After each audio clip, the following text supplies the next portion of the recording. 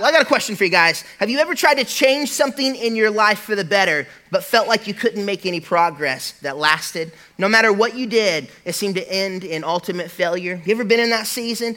Ever wonder why that sometimes you pursue something and it seems to come with such ease, but other times it feels like it's a million miles away? I know in my own life, there's been so many things that have come so easy. And then there's other things, if I'm being really transparent, language is my main struggle right now that I seem to fight with and not be able to get over that roadblock.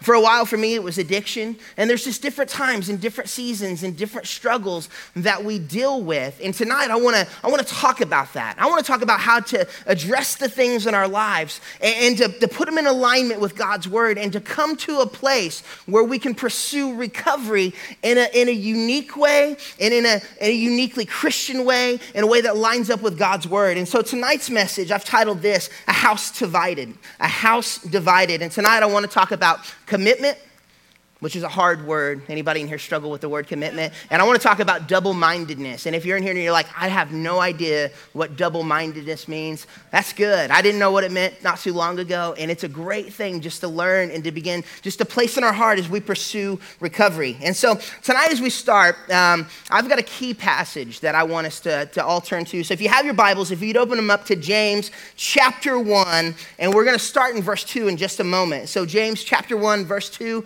to give you a little context and a little background. First off, James is in your New Testament, and James was the half-brother of Jesus. And so he was not a Jesus follower when his brother was alive, but as he seen his brother crucified, killed, buried, and resurrected 3 days later, how many of you know that made him a believer? It'd probably make any of us a believer about our siblings. If they told us they were the Son of God and just never came back, we'll be like, yeah, I told you so. You shouldn't have done that. But when they're resurrected, it kind of opens our eyes and says, oh, maybe I was wrong. And so James was fully bought in after that. James became a leader in the early Christian movement, and he ministered to Jewish converts in Jerusalem. And he wrote this letter to combat a couple things. He wrote it to combat hypocrisy and to teach right Christian behavior. And so I find that funny because that's a lot of the things that I feel like we deal with in the church today, that we deal with in recovery, is a lot of hypocrisy. You know, we say one thing, we do another. And I'm at fault of that same thing on a regular basis. You know, there's things that I tell my kids they should do or shouldn't do. And then at times I find myself falling into that same trap. And I've got to be reminded that I'm called to live better. I'm called to live differently, that there's things I'm called to pursue. And so James addresses this in the early church. And he starts in verse 2, he says this, "Dear brothers and sisters, when troubles of any kind come your way, consider it an opportunity for great joy. For you know that when your faith is tested, your endurance has a chance to grow. So let it grow. For when your endurance is fully developed, you will be perfect and complete, needing nothing." Now, does anybody consider their troubles great joy? I don't know, when I'm struggling to pay my bills, that the last thing that's in my heart is joy. That when I'm struggling with my children's behavior and struggling with wanting to put hands on them or something like that I'm a little void of joy in those moments. When my wife and I are in conflict, that there's not joy in those moments at all. But here James, he's saying, consider it great joy when you face troubles. The other thing I want to point out is he says when. It's not if.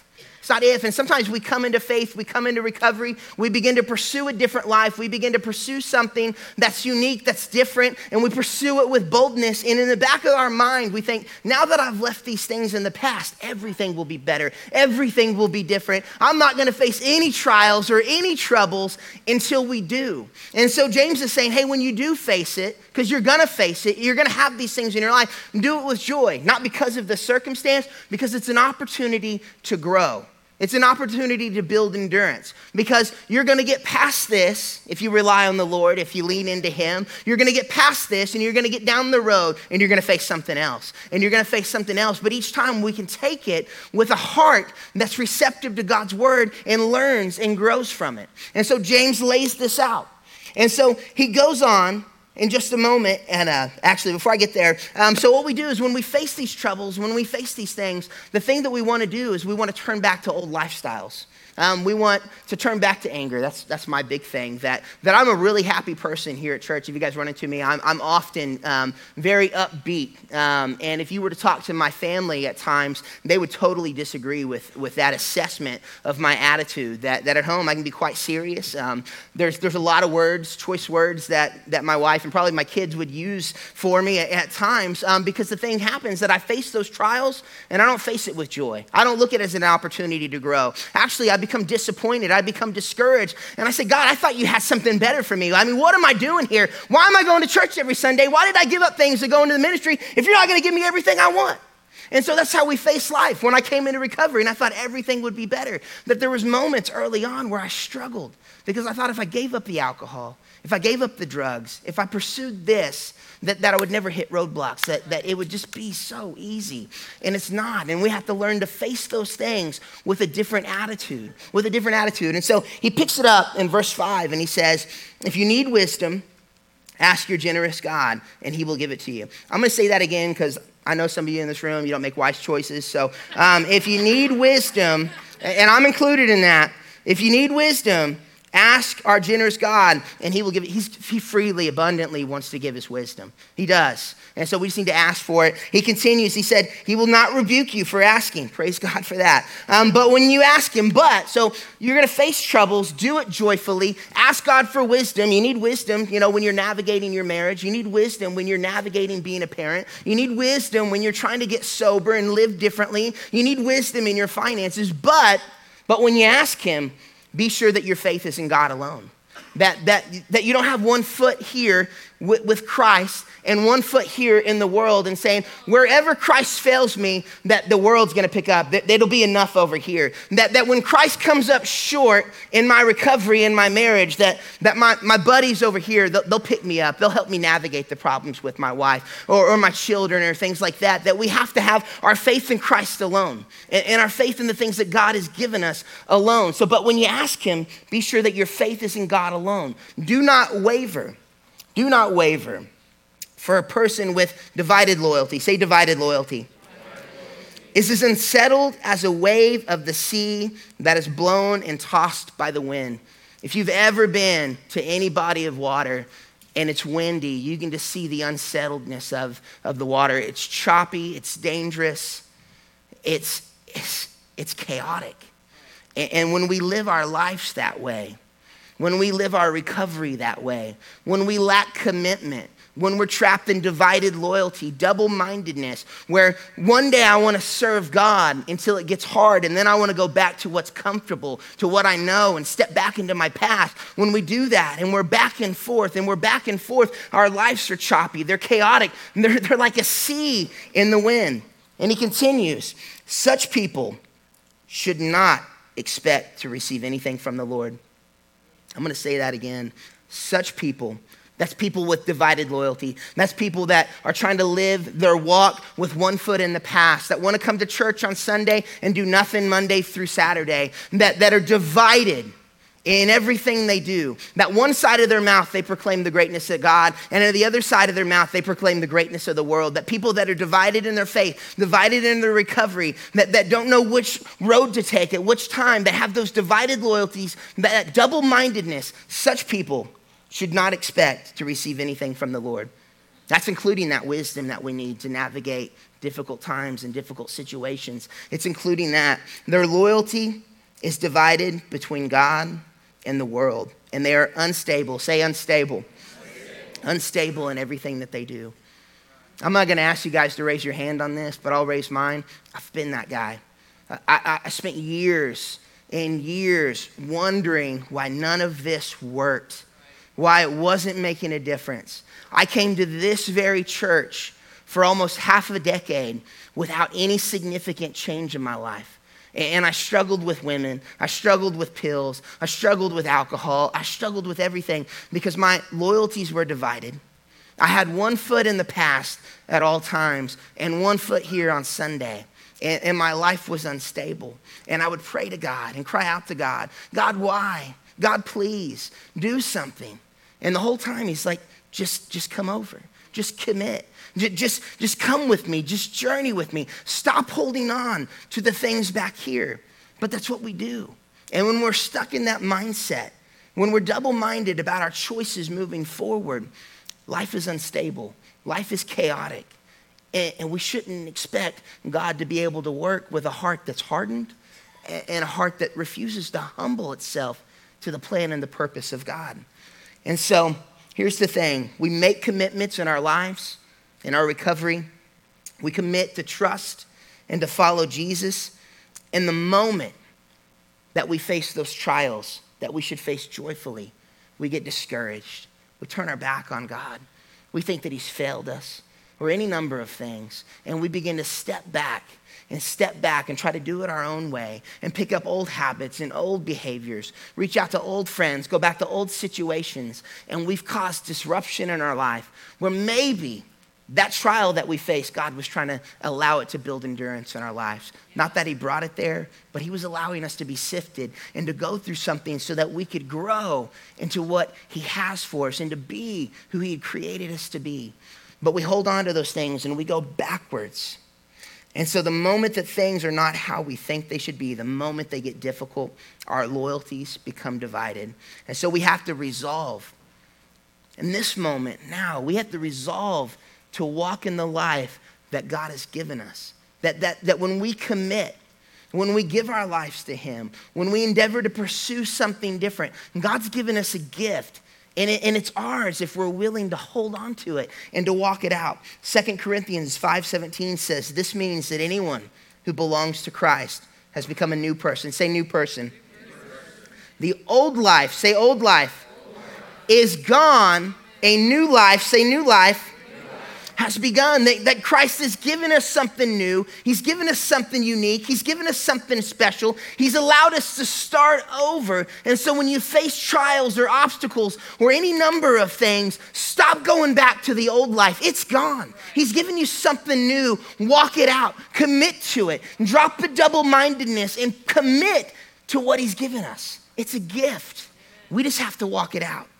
We have to walk it out. And so what I'm talking about tonight, what I want to talk about, it uniquely pertains to those of us who would call ourselves Christians and Jesus followers. But if you're in here and you're not fully bought in and you're like, I just don't know about Jesus. I don't know about all this. Hey, the judge said if I came here, you'd sign my paper. I get that, man. I get that. I really do. But I want you to listen to tonight with just with open ears and just know this, that everything that we're going to talk about, it's available to you too. If you want to take that step, if you want to commit at the end of service, we'll have an opportunity. So just listen to it with that type of receptive heart, knowing that even though it might not be you right now, that it could be at any point. And so tonight, I want to look at three things rather quickly that combat that divided loyalty, that combat that double-mindedness in times of struggle, in times of hardship. Because as James pointed out, it's not if, it's when. You guys are going to walk out of here. Things may be great right now. Things may not be great. But one thing's guaranteed in life, that at some point, sometime, you're going to face obstacles. You're going to struggle. And you need to make sure that your resolve is strong, that you can walk through those moments, that you can build endurance, that you can stay committed to God, you can stay committed to your recovery, and that you don't become disruptive and chaotic in your life. And so point number one, as we get started, is this: realize that we're in recovery together. Realize that you're in recovery together. And so you have to be bought in. You have to be bought in, and you've got to realize this. It's not you against the world. That's not what our faith is. That's not what recovery is. And oftentimes, that's what we do. We pull back to a place of isolation. We separate ourselves from other people. We separate and categorize our problems, our struggles, the things that we're going through. And we think nobody understands, nobody gets me, nobody will walk through or journey with me. And we have to realize that we're in this together. That committing, whether it's just to faith, to Christianity, to walking that out, or to recovery, is recognizing the fact that we're all in this together, that we're meant to journey together. We say it a lot around here, but it's this: if you want to go fast, go alone. If you want to go far, go together, right? And I don't know about you, but I'm here to go far. That's what I want to do. I want to be better tomorrow than I am today. And I want to be better next week than I am this week. And here's what I know. I'm still growing. I still fail. I still make mistakes, as many of you do too. And I don't want to criticize you. I don't want to look at you differently. I don't want you to look at me differently. I want to know this, that we've come together, that we're a family, and we're moving together to a common goal and a common purpose. And that's to walk out and experience the life that God's given us. Whether it's on Sunday, Monday, life groups, Wednesday, Thursday, no matter what you're walking out, that we're in this together. That we're in this together. Galatians says this, in Galatians 3:26 through 29. This is the Apostle Paul. And he says, "For you are all children of God." Say, children of God.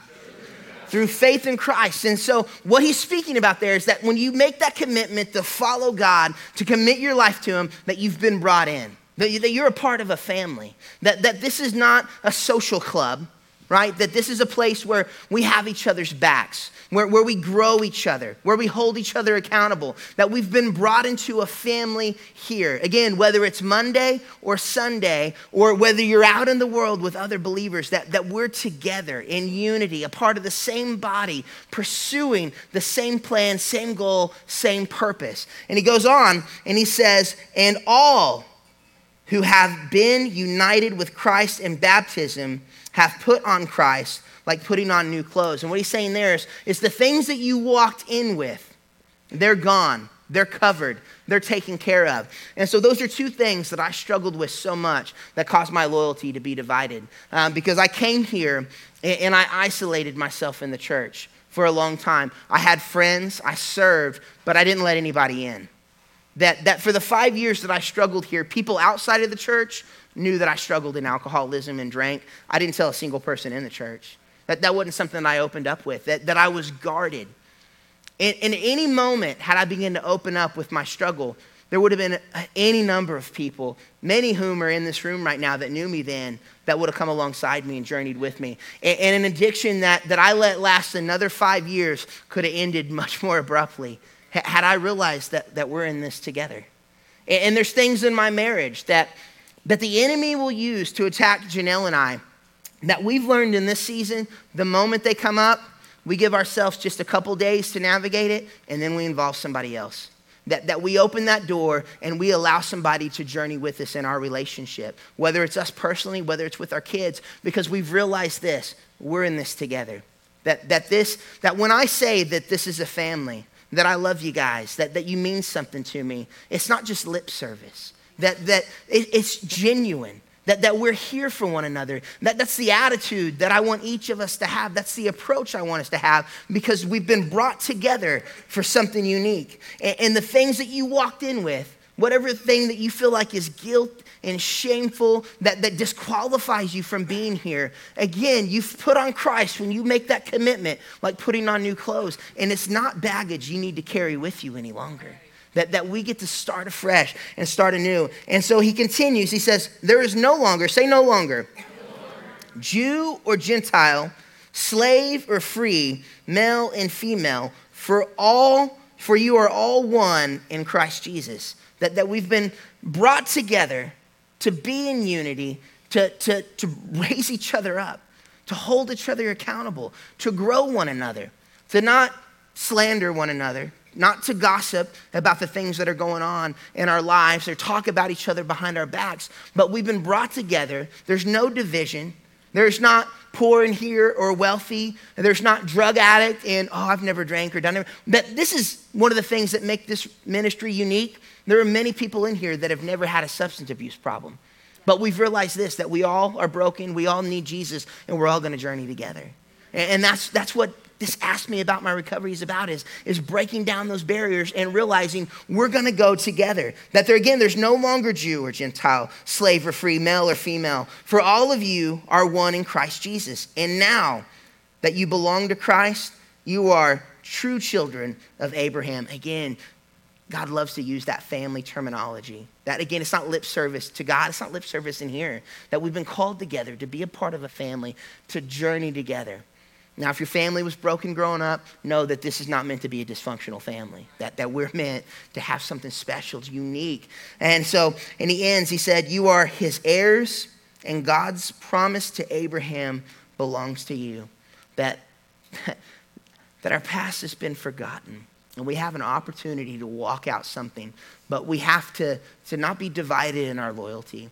And we have to be committed and understand that this was ordained by God. That this was part of his plan and his purpose. And no matter where you're at in life, no matter where you're at in your struggle, none of that matters. What matters is that we're going to go, we're going to journey together, we're going to get healthy together. We're going to be who God has called us all to be individually and as a group. And so when we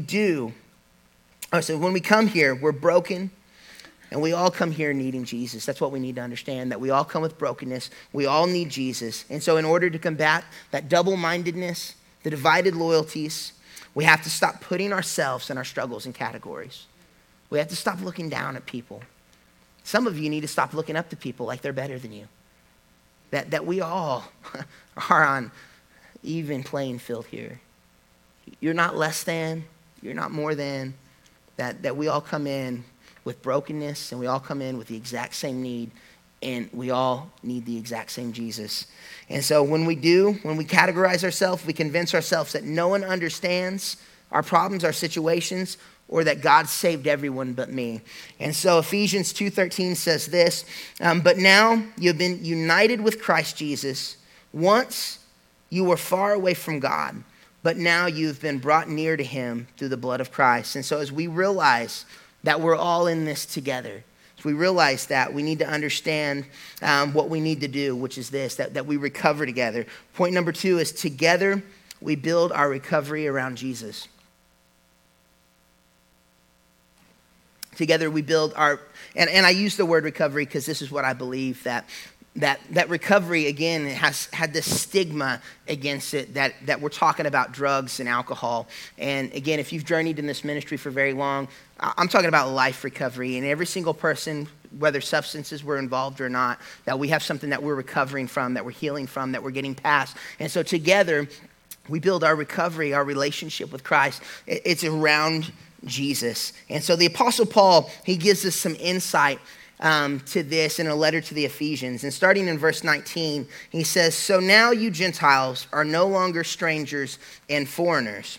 You are citizens, say citizens, along with God's holy people. You are members of God's family. And so again, he's saying that once you've made that commitment, you've been brought in together. And to combat that double-mindedness, we need to realize that we're brought in, that we're in this together, that you are members of God's family.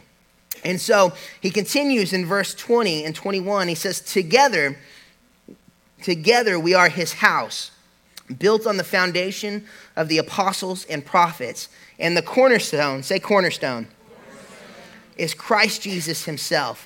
We are carefully joined together in him, becoming a holy temple for the Lord. And so I really want you to focus on cornerstone. And unless you've been in construction or things like that, you've probably never heard the term cornerstone. And what it is buildings had a start point. And so especially in Jesus' time where things were a little bit different, you had the initial foundational stone which was laid, and it was called a cornerstone. Everything in the structure was built to that. So if that was off, everything else was off. If that was not level, that it would impact the entire foundation of the structure, that had to be right, that had to be set, because every angle, every measurement, every decision was based off of the cornerstone.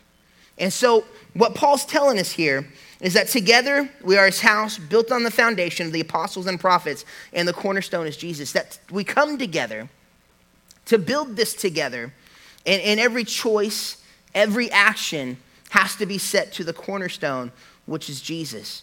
Now what happens is we fall into these traps of divided loyalty, that we become double-minded. And maybe today I make decisions on how to treat my wife based off of the cornerstone, Jesus.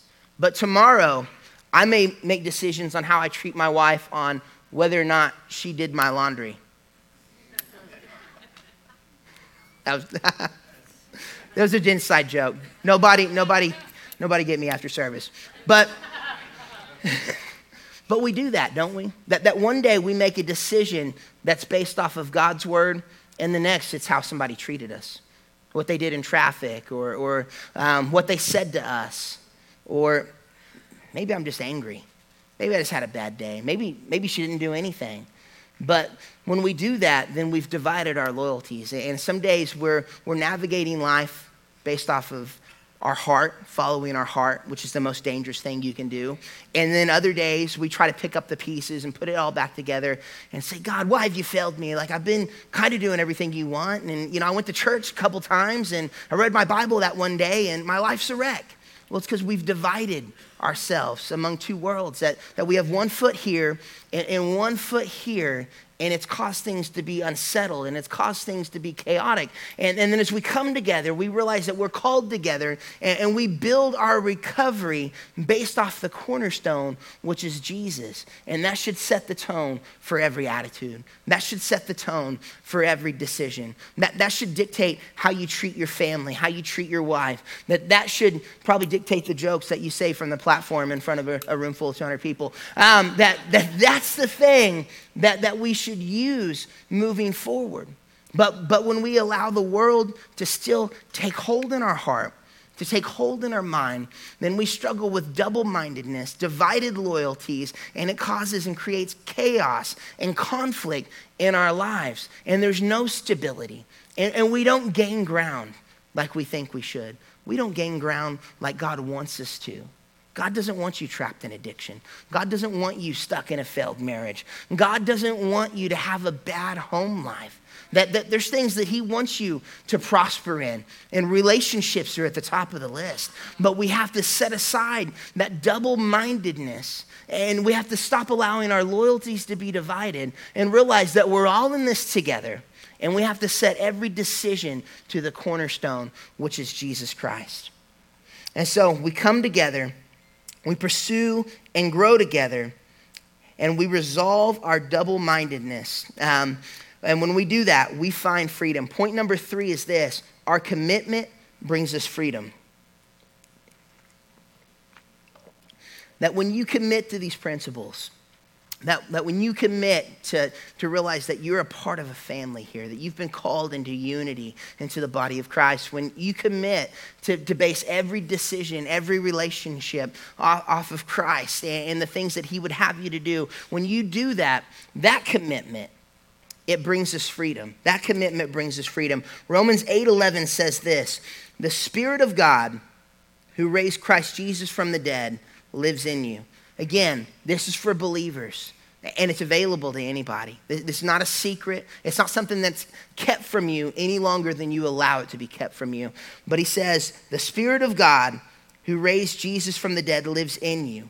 And just as God raised Christ Jesus from the dead, he will give life to your mortal bodies by the same Spirit living within you. Therefore, say therefore. So he's saying therefore, because of this, because you've been raised to new life, because you've committed yourself to Jesus, therefore, dear brothers and sisters, you have no obligation to do what your sinful nature urges you to do. I'm going to say that again because I've met people that have been sober for 25 years and they'll struggle with urges to drink. That I've met people that are trapped in lust and they can't seem to get free from it. And what I want to commit to you tonight, what I want to reveal to you tonight, that is when we resolve that double-mindedness, truly resolve it, and truly commit to God, and truly realize that these things have been settled, that he's taken care of them, that you have no obligation to fall back into that old life. I was a drug addict and an alcoholic for almost 20 years. I've had zero desires or urges to go back to that. Every time I tried to quit before that, I did. You know what changed? I realized that had been settled. That I didn't have to walk that out. That God took that away. That when I put on my new clothes, that in Christ, and allowed him to handle those things, and resolved that in my mind, that I didn't have to walk in that life anymore. Now, if I put my foot back in the world on that may be a different story. but as long as I remain faithful to what he's called me to, and I resolve those divided loyalties, and I know without a shadow of a doubt that God's taking care of that, I can continue to walk in the freedom that I have today over addiction. And anytime we reconcile that and resolve that in our mind and realize that he's handled that, he's dealt with that, and commit God's word to our heart, that's the outcome, that we have no obligation. Again, you have no obligation to do what your sinful nature urges you to do. No obligation. He continues, for if you live by its dictates, you will die. That you have that choice. That you can have divided loyalties, that you can go back and forth, that you can think that God is not enough, that maybe he's enough in this area, but when it comes to your addiction, he's not. Maybe he's enough in this area, but when he comes to your marriage, he's not. Maybe he's enough in this area, but when it comes to the relationship with your kids or your finances or these things, he's not. That he can never take care of that. But what God is saying is that he is. And that if we'll resolve that double-mindedness, if we'll make that commitment, these things have been handled. They've been taken care of. You have no obligation to do what your sinful nature urges you to do. For if you live by its dictates, you will die. But if through the power of the Spirit you put to death the deeds of your sinful nature, you will live. That's not on your own power. But if you allow God to work through your life and you resolve and reconcile those things, that through the power of the Spirit, you put to death the deeds of your sinful nature, you will live. For all who are led by the Spirit of God are children of God. In verse 15, he says, so you have not received a spirit that makes you fearful slaves. That you haven't received a spirit that makes you fearful slaves. Instead, you received God's Spirit when he adopted you as his own children. Again, it's all about committing and realizing that we've been brought in this together as a family, into God's family. And we stop living like we're orphans, like we were. That we stop living on the streets and realize that we've been brought together, that we have something now. That we have him and we have his people and we have his word. And when we stop living that life, that we stop allowing our loyalties to be divided and we come in together and realize that he hasn't given us a spirit of fear. Instead, you received God's Spirit when he adopted you as his own children. Now we call him Abba Father. 2 Timothy 1:7 says this, for God has not given us a spirit of fear and timidity, but of power, love, and self-discipline. And so anytime, though, that we allow that double-mindedness to take hold, that we experience fear, that we are timid in our lives, that we lose the power that God's given us over our life and struggles.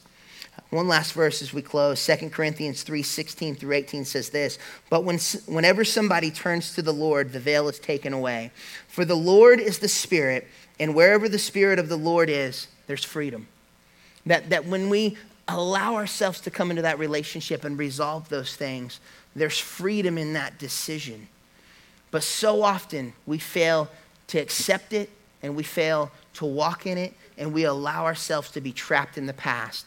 And again, when we come into this life, the old man is gone, new life has begun. Make the commitment. Walk in the new life that's been given to you from the day that you decided that you were going to follow him. Pick it up, accept it. It was a gift to you. Stop allowing your loyalties to be divided. So tonight as we close, I had a friend. She wrote a poem. She sent it to me. She gave me permission to share this. And I wanted to share it with you guys. And she says this, ask me about my recovery. Ask me about never being enough.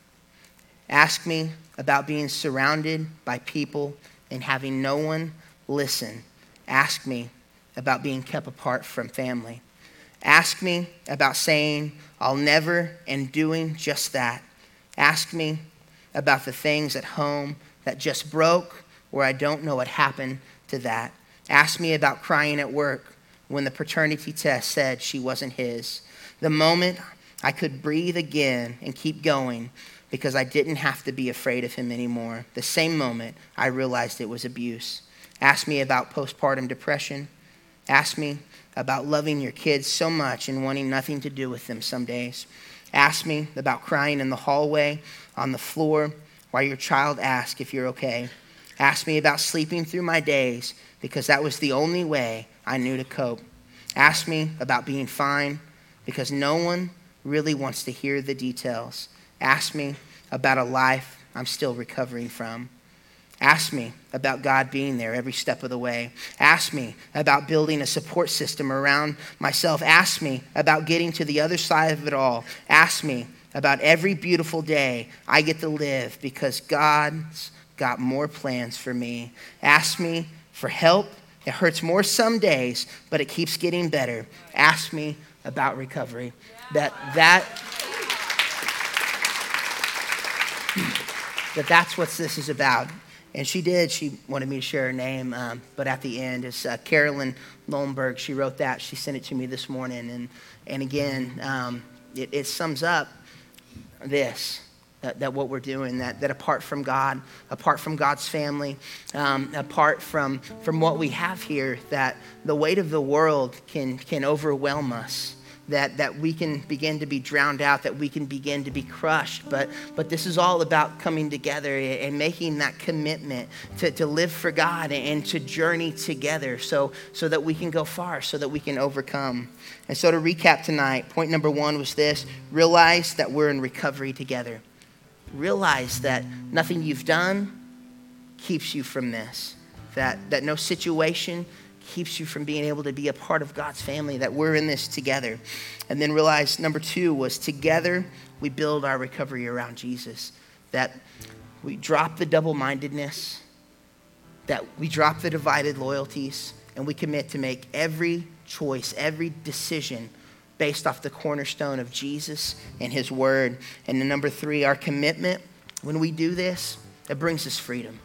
That you no longer have to be held captive by your past or your struggles, that God has freedom available to each of us if we'll commit to follow him and to set aside those divided loyalties and commit to what he has for us. Some action steps we have for you guys tonight. Number 1, identify areas of your life and recovery where your loyalty is divided. If you need a little hint, look for things that are chaotic. Chaos reveals all. And number 2, commit to resolve your double-mindedness by devoting yourself to who and what God has called you to. Set it down and commit to him in every facet of your life. And number 3, live in the freedom that your commitment's already brought you. The old man's gone. A new life has begun. That's God's promise, that we give our lives to him, that stop letting that sinful nature control you and realize that God's given you a new spirit and walk in the freedom that he's given you.